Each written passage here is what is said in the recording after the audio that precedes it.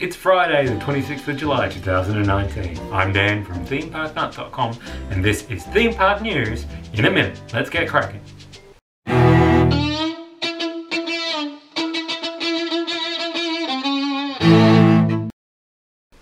And the timer starts now. Soarin' Fantastic Flight has opened at Tokyo Disney Sea this week.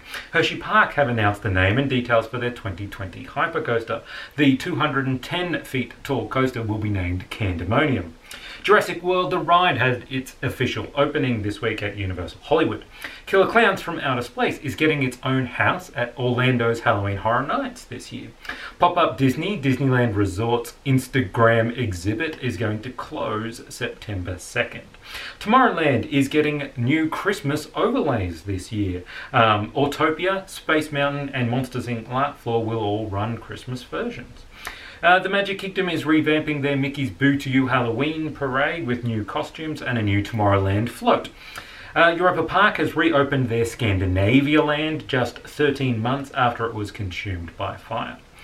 Disneyland is extending the window where people can make reservations for Savvy's and Ogre's Cantina. And that's it for this week's Theme Park News in a minute. If you have any comments or questions, please leave them in the section down below.